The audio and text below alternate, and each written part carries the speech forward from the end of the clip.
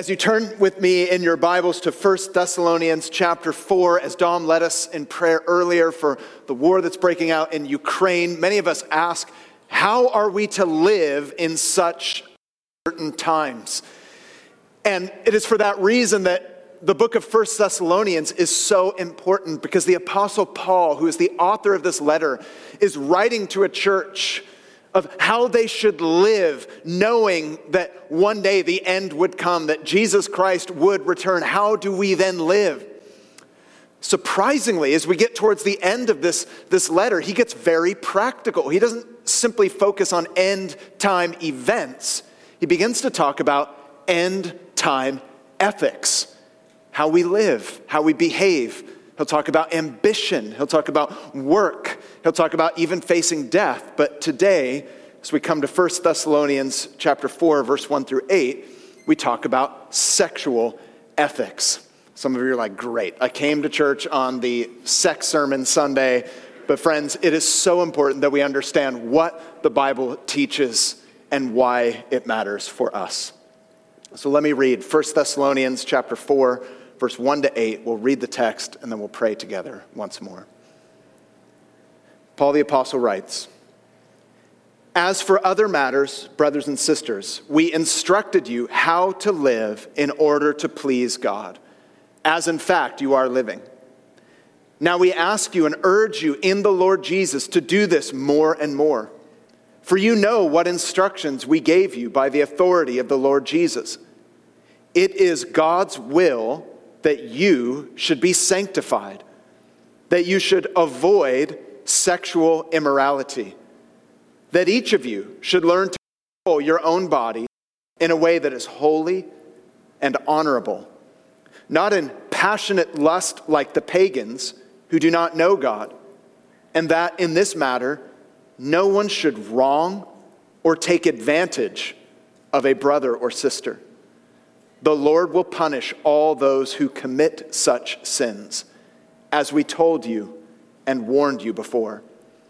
For God did not call us to be impure, but to live a holy life. Therefore, anyone who rejects this instruction does not reject a human being, but God, the very God who gives you his Holy Spirit." This is God's word. Let's pray together. Heavenly Father, this morning, we ask that as we open your word, that you would open our hearts. We pray that you would teach us why it is that sexual ethics are so important, that we rightly understand what it is that your word teaches, and that by your grace and your power, you would help us to live in light of this. We pray for conviction where conviction is needed. And we pray for comfort where comfort is needed. For guilt and shame that many of us bring from our past, we pray that we would experience your goodness and grace and your forgiveness anew and afresh. And that you'd help us all to live in light of the gospel truth, to live in light of your word, knowing that this leads to true fulfillment. Spirit of God, would you guide us now? We ask in Jesus' name. And everyone said, amen.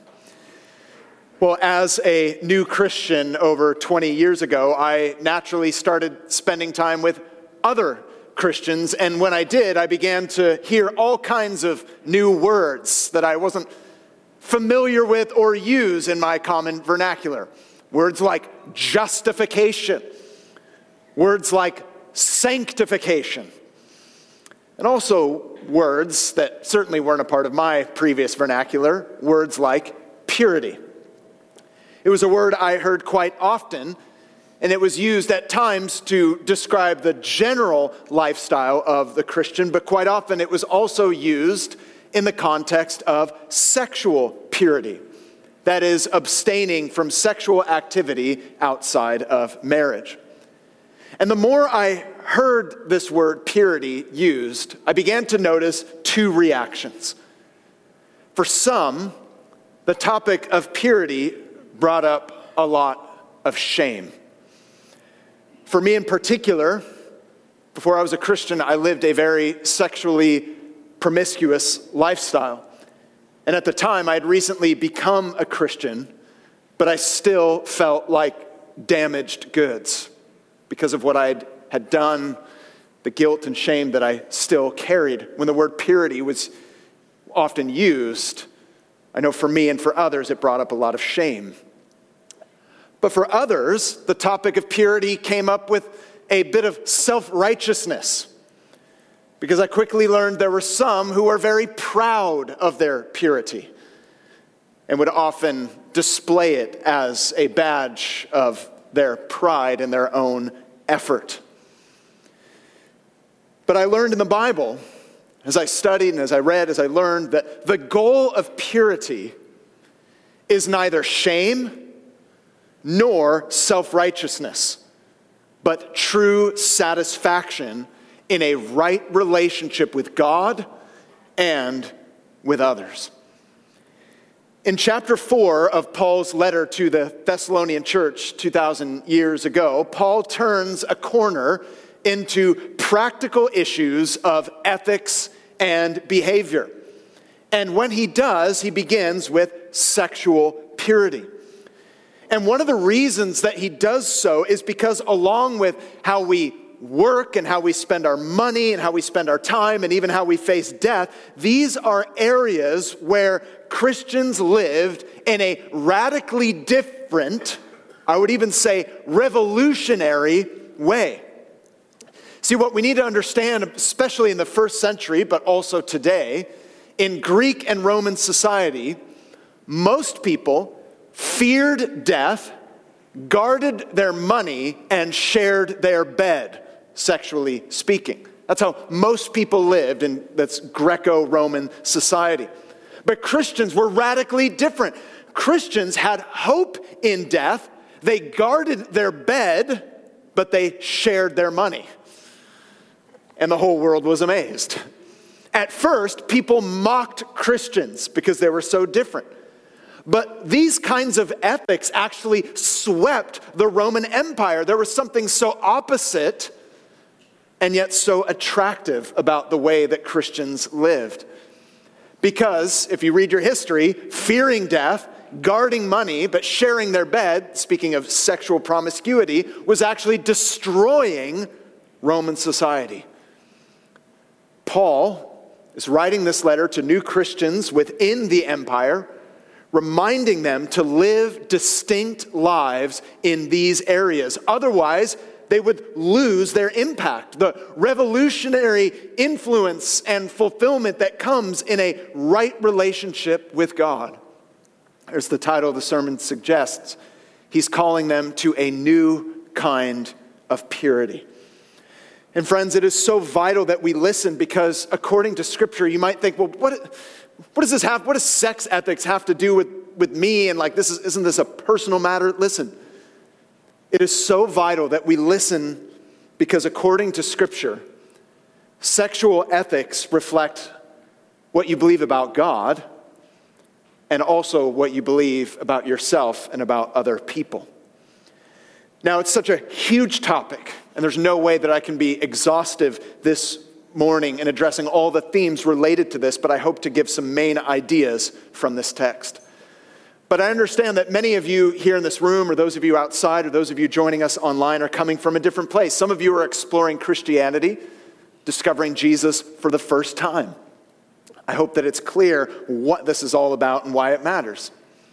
Some of you are newer Christians, but maybe you're unaware of what the Bible actually teaches about sex and marriage and the ethics that go with it. And this will be a day of learning. Some of you claim the name of Jesus, but you actually reject the Bible's teaching on sexual ethics. So this will be a day of challenge for you and conviction for you. But others, you might know the Scriptures, you know what the Bible teaches, and you're seeking to follow what Scripture teaches in these matters. For some of you, it's going well. For some of you, not so well. For some of you, it might be a struggle.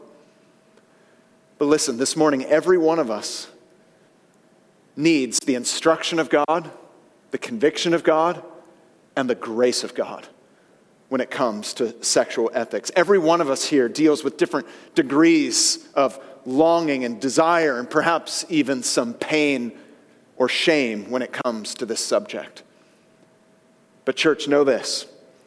The Bible says what it says about sexual purity, not to create pain and brokenness, but actually to heal pain and brokenness. So what is purity all about?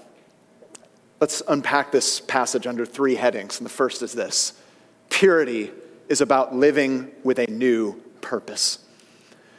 We'll get to verses 1 through 3 in a moment, where Paul basically says this new purpose is living in order to please God. That's his big idea.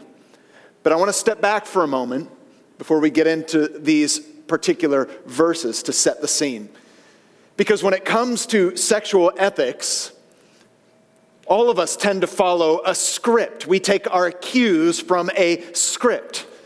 For some, it's a traditional script, and for others, it's a more modern or progressive script.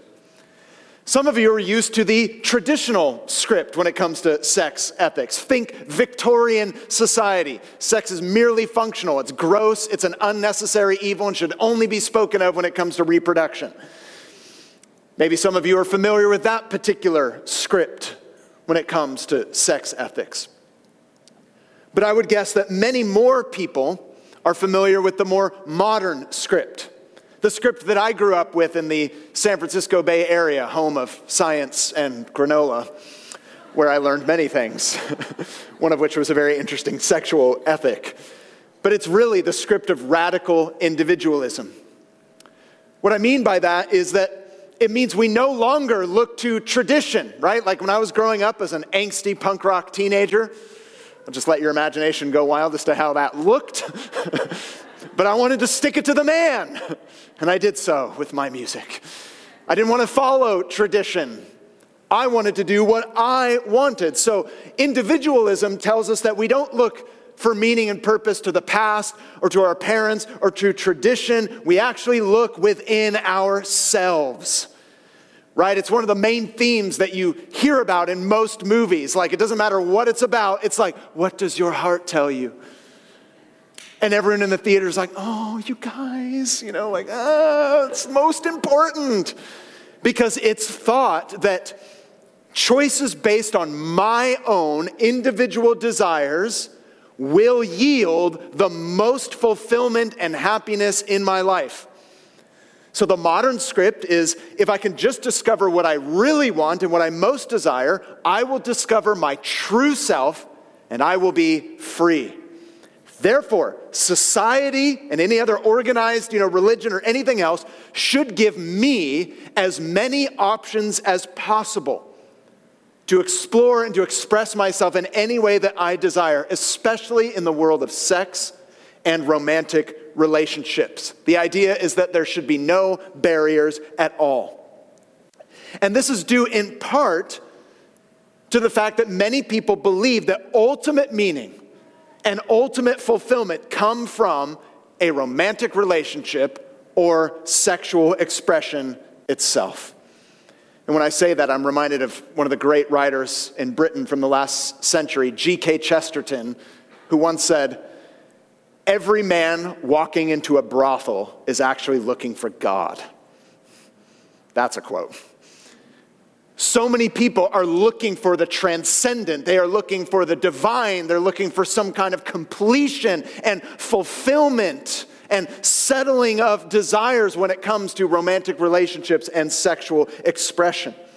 And it is such a hot topic because romance and sex has almost taken on a mythological status, right? As I just mentioned, it tends to be like the climax of every story. The movies you watch, the books that you read, it doesn't even matter what the movie's about. It could be like a zombie apocalypse. And we're all watching the movie and you're like, but do they get together? Like, it doesn't matter that like all these like zombies are dying everywhere. It's like, where's the romance? Do they get together? I was struck by this one time when I was at Barnes & Noble's with my kids and they're younger, and they have in every section like a sign over every literary genre, and I was shocked to discover that there was a new one that I had not yet heard about, and it was paranormal teenage romance. I was like, wait, this is a literary genre? Paranormal teenage romance. Like vampires, teenagers, romance. It's like the plot line to most stories. You're like, well, where? Because we have come to believe that it only really matters. The climax of every story is like, we have to be able to follow our desires, no matter what they are. There are different sexual scripts out there, and people use them as a reference point. When is it okay to do this? Who should go first? What is appropriate? What is inappropriate? These scripts, from the conversations we have, the films we watch, the books we read, influence us for years and tend to shape our behavior. A young woman wondering what a good girlfriend does at 4 months of dating, or a young man wondering what a good boyfriend does at a few months of dating, will quite often take their cues from the scripts they've heard, whether that is traditional or whether that is progressive. But I want you to see that the Bible's teaching challenges both the traditional script and the progressive script, and in doing so actually leads to real freedom. And it starts here. We have a new purpose, and that is to reflect the character and the story of God. Notice from the first few verses that Paul is not calling us to just a traditional view, like by just simply saying sex is merely functional, deal with it. Nor does he lead us to a progressive view, express yourself however you want, when he addresses sexual ethics. What does he say? Verse 1-3. As for other matters, brothers and sisters, we instructed you how to live in order to please God, as in fact you are living. Now we ask you and urge you in the Lord Jesus to do this more and more. For you know what instructions we gave you by the authority of the Lord Jesus. It is God's will that you should be sanctified, that you should avoid sexual immorality. And I want you to notice, as the scripture's there on the screen or you have it open in front of you, I want you to notice two things here at the beginning. The authority with which Paul speaks and the focus that he has in speaking. So first of all, note the authority with which Paul speaks on this. He doesn't present sexual ethics as some kind of optional extra for Christians. He's not like, hey guys, here's a suggestion, don't commit sexual immorality, but if that doesn't sit right with you, then don't worry about it. Do what you want. He doesn't say that. Notice he speaks with authority. He says, we ask you, we urge you in the Lord Jesus Christ how you ought to walk. It is clear that he is laying out with authority his teaching on this topic as something greater than the culture, greater than our own desires, that is neither roughly traditional or progressive. And that leads to the focus with which he speaks. What is the foundation for all Christian ethics? What is the foundation even for purity? Well, some Christians might even forget this. Number one, it starts with what is pleasing to God. See, purity is not first about what you avoid. A lot of Christians leave that out. Purity is first about what you pursue. It starts here. It starts with the question, God, what is pleasing to you? What is it that you want for my life? When you're saved and you've given your life to Jesus Christ, the first question is, God, what pleases you? If you've ever read the Gospels, I'm sure you'll be like me, struck by how many times when Jesus, the Son of God, speaks about his own life and what he does, he says, I do what pleases the Father. And so it is true for anyone who follows Jesus. The first question and the foundation for all of our behavior, all of our ethics is, God, what is pleasing to you? I want to live for you. You created me. You saved me. I'm twice yours. I want to please you. Some people, as we get into some of the prohibitions here, they think, oh, that's legalism. This is not legalism, nor is this lawlessness. Friends, this is love. It begins with a love for God. Purity starts not with what you should avoid, though that is there. It starts with what you should pursue. The guiding principle for all of our ethics and all of our behavior is found there in the first few verses. What is pleasing to God? And if you want to please God, then you will want to know what his will is. And there are several times in Scripture where it's very clearly written, the will of God for you is this. It's mentioned here later in 1 Thessalonians 5. This is the will of God for you, that you give thanks. Okay, that's the will of God. But it's also found here in 1 Thessalonians chapter 4. This is the will of God for you, your sanctification, that you should avoid sexual immorality. Sanctification, this big but beautiful word that means set apart. Set apart for a purpose. I have a purpose. God's designed me with a purpose, and he's redeemed me for a purpose, and the same is true for you. That means that we are to look at our sexuality in light of this.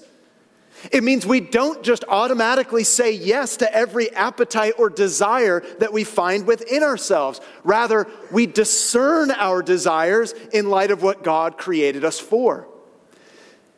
The Bible never teaches you just to follow without question whatever your heart wants. We have spoken on this often. But if we're honest, you know what's interesting about that statement is if anyone is honest, they will find that they have all kinds of conflicting desires in their heart. And could it not be a good thing that you don't always follow what your heart wants to do, especially for me when I'm driving and somebody cuts me off? You should all be thankful that I do not do or say what is in my heart to do or say in moments when people cut me off on the 101, because I may not be here to preach for you. There are all kinds of conflicting desires in my heart that often compete against one another. How do I discern? How do I know which one is good? How do I know which one should be celebrated and which one should be prohibited? We look to God's design. We ask the question, what is pleasing to God? What is his will for us? See, this is a whole worldview shift. And that's where we start. The life of faith is not about pleasing ourselves, but pleasing the God who made us. And this is actually what leads to the most satisfying life. It is both right to follow Jesus by following these sexual ethics. It is also good. See, the Bible says that we were never meant to find fulfillment, ultimate fulfillment, and ultimate and deepest intimacy in romantic relationships, but in a relationship with God. See, I say this because oftentimes in the church, Christianity is like hijacked, where the story you might hear in church is, hey, do whatever you want to do and God can help. Right? Really, the stage is set for the grand story of you, and God is your little stagehand. And he's like, I'll pull the curtain for you. I'll be the co-star. Do whatever you want to do, and God will give you a little power for that. Do whatever you want to do, and God will give you a little wisdom for that. And we cherry pick what we like and we don't like from the Bible. But that's not what Christianity is about. Dale Keene, he's an author, he's actually a pastor and a professor of politics at Georgetown University, very interesting bivocation. He wrote a book on sexuality and ethics, and he said this simply: Christianity is not about deciding who we want to be and what makes us happy. It is about learning who we are and how to find not just happiness, but fulfillment in relating to God and to one another. See, sexual expression was never meant to bear the weight of your identity and your fulfillment, regardless of what the culture says. The scriptures tell us that only a relationship with God through Jesus Christ can bear that weight. So for the church, we don't merely need a unique stance on sexuality. We need a different story on sexuality. And indeed, this is all about the bigger story. It's there from Genesis to Revelation. So we begin here. Purity is about living with a new purpose. But it gets practical. That leads to the second point. Purity is not just about living with a new purpose, which is wanting to know what pleases God and knowing what his will is, but secondly, purity is about living by a new pattern. How do we live this out? What should we pursue and what should we avoid if we are going to please God and do his will? Well, Paul goes on in verses 4 through 7 to set out a pattern for us. He shows us how a follower of Jesus lives distinct lives in the area of sexual ethics. He defines it first in the positive, and then there are warnings. Verse 4 through 7.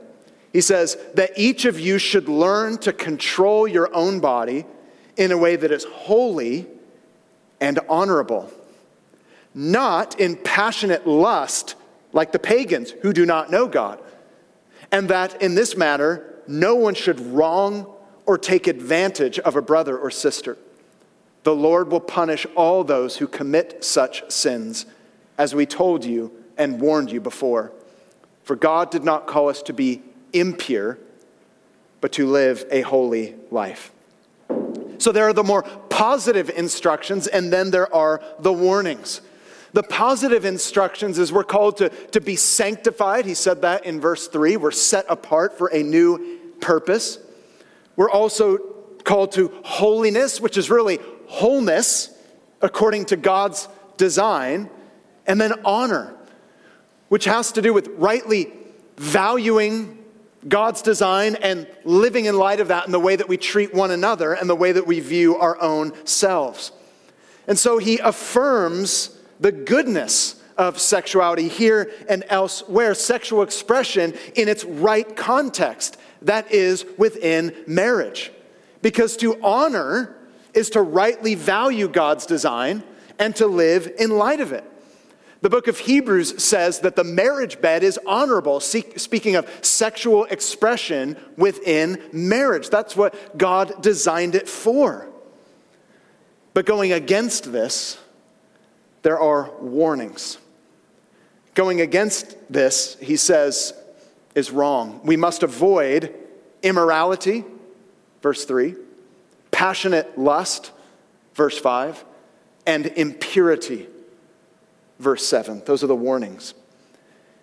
It's interesting, each of these words is unique. The word there in verse 3 is porneia, sexual immorality, where we get our word pornography from, of course.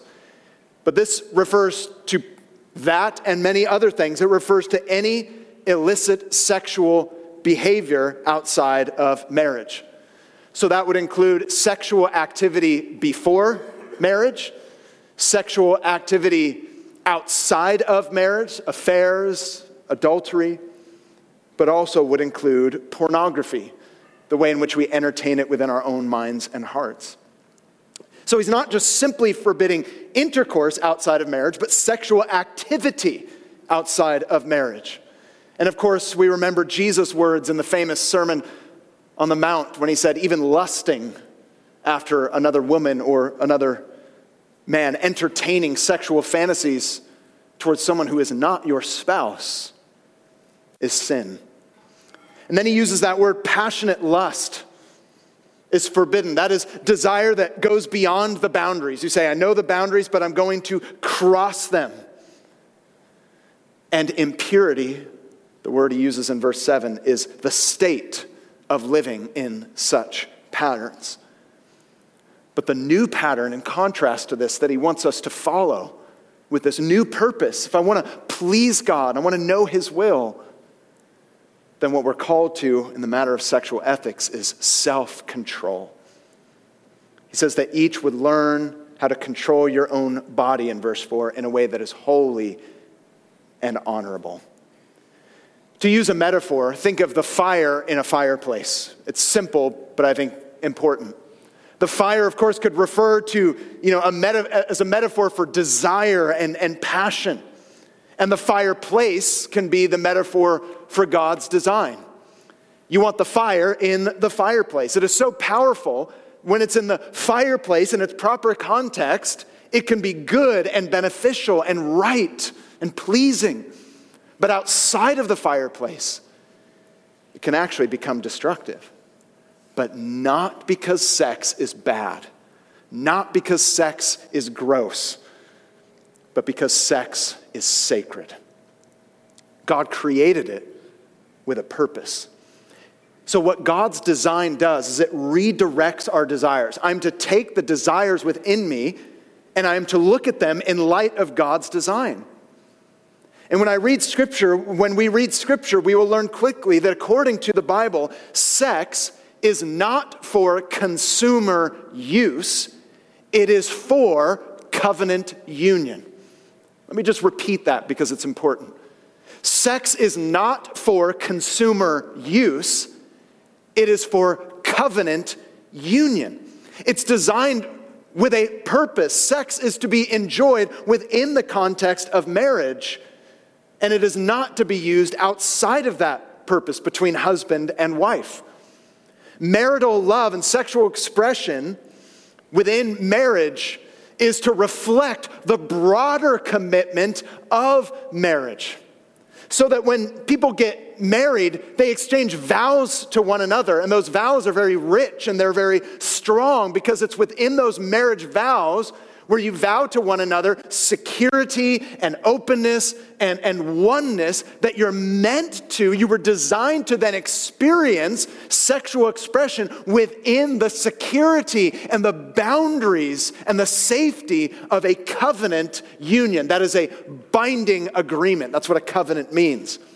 And this covenant or this vow or this binding agreement, it shows a greater love than just sexual expression on its own.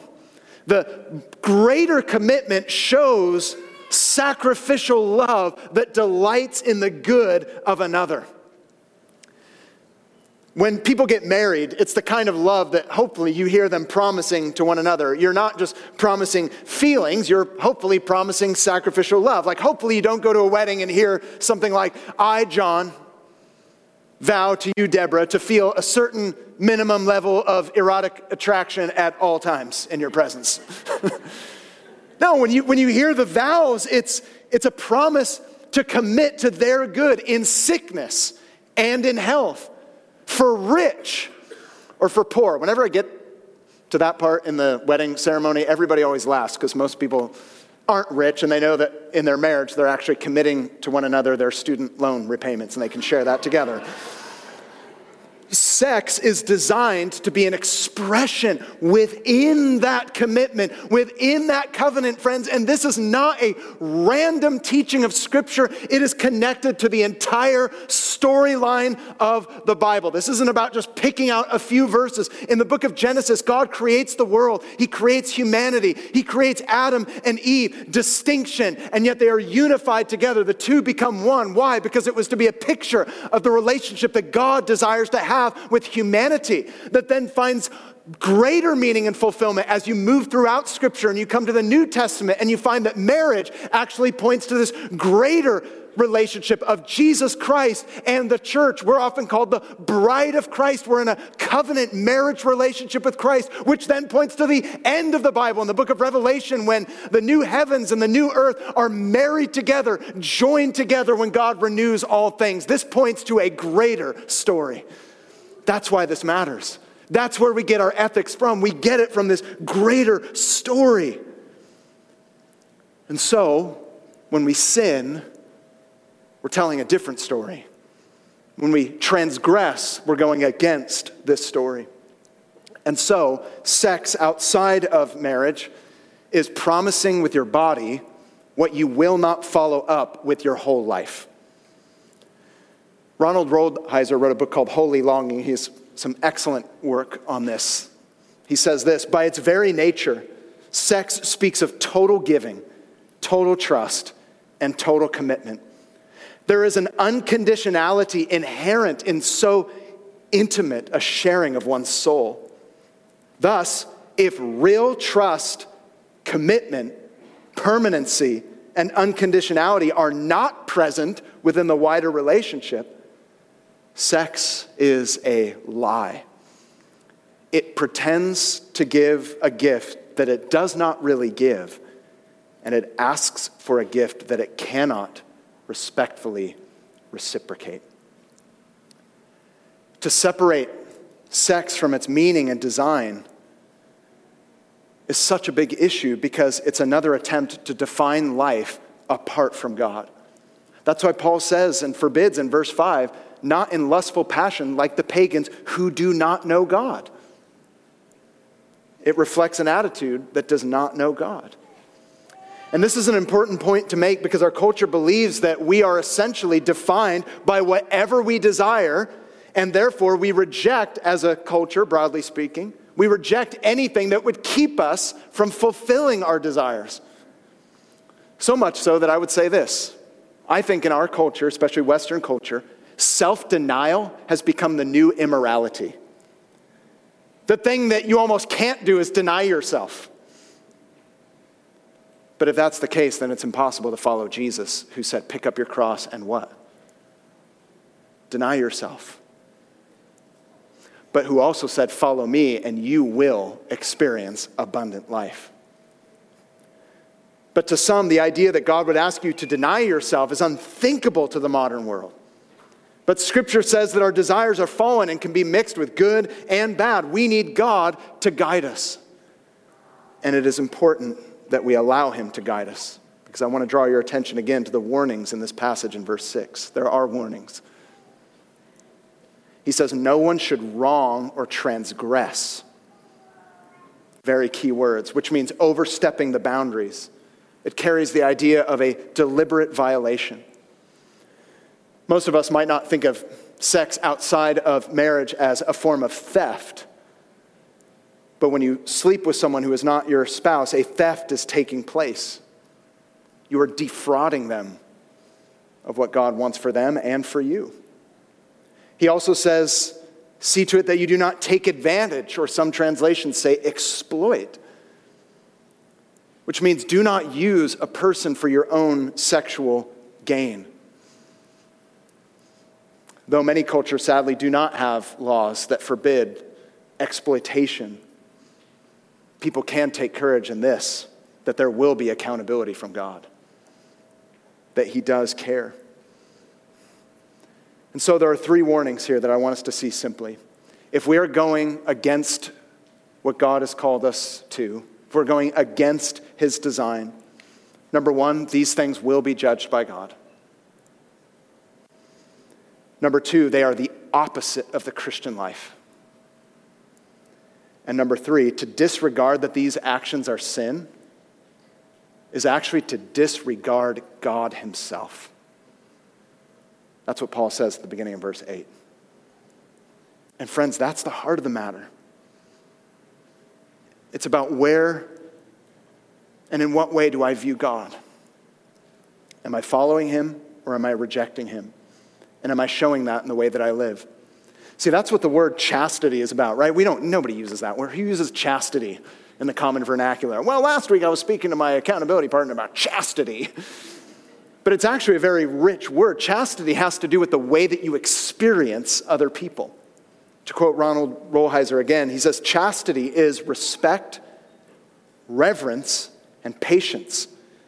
Its fruits are integration, gratitude, and joy. Lack of chastity is impatience, irreverence, and violation. Its fruits are disintegration of soul, bitterness, and cynicism. See, it's about revering God. It's about honoring God. Chastity is about the reverence that we have towards God and also the dignity we have towards other people. To put it simply, it's that we experience others in a way that does not violate them and does not violate ourselves, but treat them in a way that is honorable. For those of you who have been on the receiving end of sexual exploitation, know that God says to you, you are not an object. You are not to be groped. You are not to be abused. You are not to be taken advantage of. That's how God sees it. But to those who have been on the acting end, God did not create you to be a predator. God did not create you to be an aggressor. God did not create you to be a consumer. And all of us, we are most manly or womanly when we show reverence. restraint and respect, because ultimately we're showing that we revere Christ and that we're treating one another as image bearers of God. But at this point you might ask, well, how can I do that? That leads to the third point, and you need to hear this. Purity is about living with a new power. And sadly, sometimes the Christian message that you might hear in a church kind of stops there and doesn't give you gospel. I want you to notice in verse 8, there are two things that Paul does when he concludes this sentence and concludes this section on sexual ethics. First, he reminds them that all of this is not a matter of personal opinion or preference. So you can't just wiggle out of this and say, well, that's just your opinion. I'm going to do what I want. I'm going to continue in sexual immorality and pornography and whatever. But notice Paul says purity is a commandment from God. In verse 8, therefore, anyone who rejects this instruction does not reject a human being, but God. That's weighty. Purity is a commandment of God. But secondly, purity is a provision from God. You need to see this. This is the God who gives you his Holy Spirit. I want you to underline that 8 times. This is the God who gives you his Spirit. When you put your trust in Jesus, the Spirit of God makes his home in you and empowers you to live out these commands. You cannot live out the commands of Scripture without the power of God. You cannot do this. You are not called to do this in your own strength. God gives you his Spirit. But if we can just nerd out on the Greek for a moment, because it's very important, Paul here is not referring to the past work of the Holy Spirit. When the Holy Spirit initially came into your life, the word gives is in an ongoing present tense. God who continually gives you his Holy Spirit. He's referring to God's ongoing gift of the Holy Spirit. You continually are being given access to power that does not come from yourself to help you live as God has called you to live. So friends, a pure life is made possible not by your power, but by God's power. And you need to hear it, and I need to hear it. The Spirit of God renews our desires. The Spirit of God renews our strengths to help us see sin for what it is and to help us turn from it and to view others rightly, men and women rightly, to view ourselves rightly and to view God rightly. His concern is that we are dependent on the power of God for this life of purity. And this life of purity does not kill your relational life. It actually renews your relational life. To learn how to live faithfully in singleness. To learn how to live faithfully as a married man or a married woman. And to do that, it is so important to know where the power lies, and it is not within yourself. At the end of verse 8, Paul says, God gives you what you need. God gives you the Holy Spirit. And so it is important that we do not grieve the Spirit, but we yield to the Spirit. We need grace. And this truth is both humbling, but it is also hopeful. It's humbling because you know what this means is that you cannot save yourself. No amount of self-effort in regards to purity is going to move the needle forward enough for you to make yourself right before God. Because some of you hearing this right now would say, yeah, I never. Oh, I would never. I have never. I am pure in my own strength. You might even feel a little smug or self-righteous about your own purity. Oh, I've never done anything like that. Well, listen, virginity will not send you to heaven. Virginity cannot save you. Jesus saves you. And when we look at what the Bible really teaches about lust, we're all sexual sinners speaking to other sexual sinners. Let's be honest. This is humbling. We cannot save ourselves. But friends, this is also radically hopeful.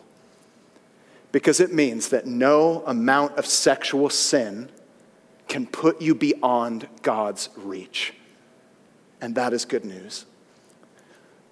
Some of you this morning, you might think, well, I know I was saved a long time ago, but recently I've fallen. Well, friend, there is good news for you today. Because the way back for all of us is through the cross of Jesus Christ. There is no sexual sin that cannot be forgiven. If you've had an affair, you can be forgiven. If you've been looking at pornography, you can be forgiven. If you've transgressed the boundaries with someone who's not your spouse, you can be forgiven. Why? Because Jesus died for those sins. That's why he died. It's why he came, to pay the price for our sin, to settle it, to pay for it, and to rise again so that you could be clean, so that you could be accepted, so that you could be adopted, so that you could be empowered. Because purity is not ultimately about what you offer to God, but what God provides for you and produces through you in that order. Sexual purity is not ultimately about what to avoid, though it includes that. It's ultimately about what to pursue, pursuing God. It's about breaking sinful patterns in order to pursue greater pursuits. God wants to free you from sin so that you can enjoy his gifts, so that you can enjoy his purpose in both singleness and in marriage. So no matter where you are coming from, all of us can have a fresh start. All of us can have a clean heart and a glorious future because Jesus died for us and he rose for us. And when we trust in him and receive, it means all of our wrongs and transgressions have been paid for. So much so that Paul, when he's writing to another church full of men and women who committed all kinds of different sins, including sexual sin, he could say this: some of you were once like that, but you were cleansed. You were made holy. You were made right with God by calling on the name of the Lord Jesus Christ and by the Spirit of our God. I will never forget when I went to Bible college and I met the woman that I would eventually marry, and we were dating. I knew I had to tell her about my sexually promiscuous past, and I was so ashamed to do so. But she needed to know, so I told her how I had lived. I wanted to be honest with her about that as we were dating and moving towards marriage. I was worried that she would reject me or view me as damaged goods, but I'll never forget in that moment with tears in my eyes as I shared my past, she looked at me and she said, "I see you through the blood of Jesus Christ. You are clean." And I will never forget that. And she's never held it over my head because she sees me through Christ. Friend, the same is true for you. In Christ, you are seen in Christ. You are adopted in Christ. So today, if we need to repent, we repent. But we also receive his forgiveness. And then we rejoice that we are children of God. For those of you who are defeated in this area, Jesus is your victor. For those of you who are lonely, Jesus is your comforter. For those of you who have been abandoned or left, Jesus is your promise keeper. For those of you who have unwanted desires, Jesus is your greater pursuit. For those of you who have experienced hurt, Jesus is your healer. And for those of you who feel unwanted, Jesus is your redeemer. And he says, "Come to me. Come to me and find rest." Let's do that now. Father, we do pray that your Spirit would convict where conviction is needed. I pray for those who are in patterns that go against your word. They are in sin.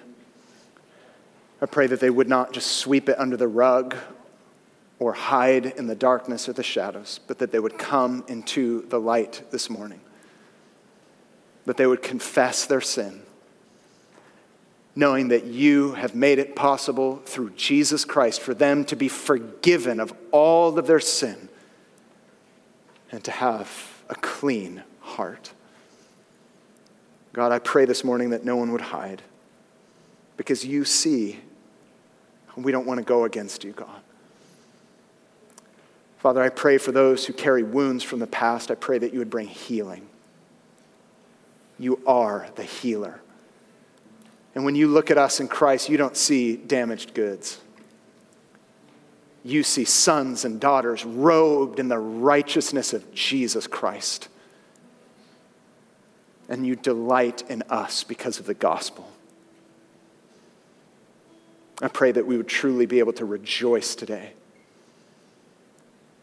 because of what you've done for us. And I pray where we need strength that we would depend on your Holy Spirit, that we'd invite the Spirit into every part of our lives and our hearts. And for anyone here this morning or watching online who does not know you, I pray that right now, from their heart, they would say, Jesus, save me. Save me. I confess that I am a sinner. I believe Jesus died on a cross for my sins. I believe he rose again to give me new life, and I put my trust in him as my Lord and my Savior. Friend, if that's you, pray that right now from your seat. Just say, Jesus, save me, and you will be saved by trusting in what he's done for you. And may we all repent, receive, and rejoice in the finished work of Jesus. Help us to do that, Lord, we ask in his name. Amen. Friends, the communion elements are available up here on the stage, and I think it's so beautiful that God gave us as a reminder of the finished work of the cross, something so tangible. We're called to eat bread and drink the cup, remembering that Christ's body was broken.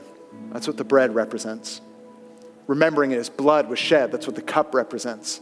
Something so tangible. We eat it and we drink it, reminding us that Jesus paid for my sin. He paid it all. I can be clean. I can be forgiven. I can be accepted. So we confess our sin. We don't hide, but we also receive his forgiveness, and we rejoice that the work of Jesus is finished. He didn't pay 85% and ask you to pay the extra 15%. Jesus paid it all. Amen?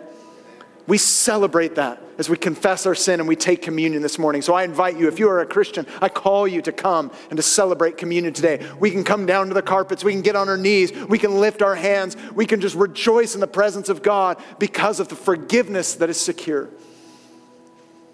If you need prayer for anything, these men and women are to my left, to my right, here up against the walls. Just come and pray where you need wisdom, strength, healing, guidance. It could be in any matter.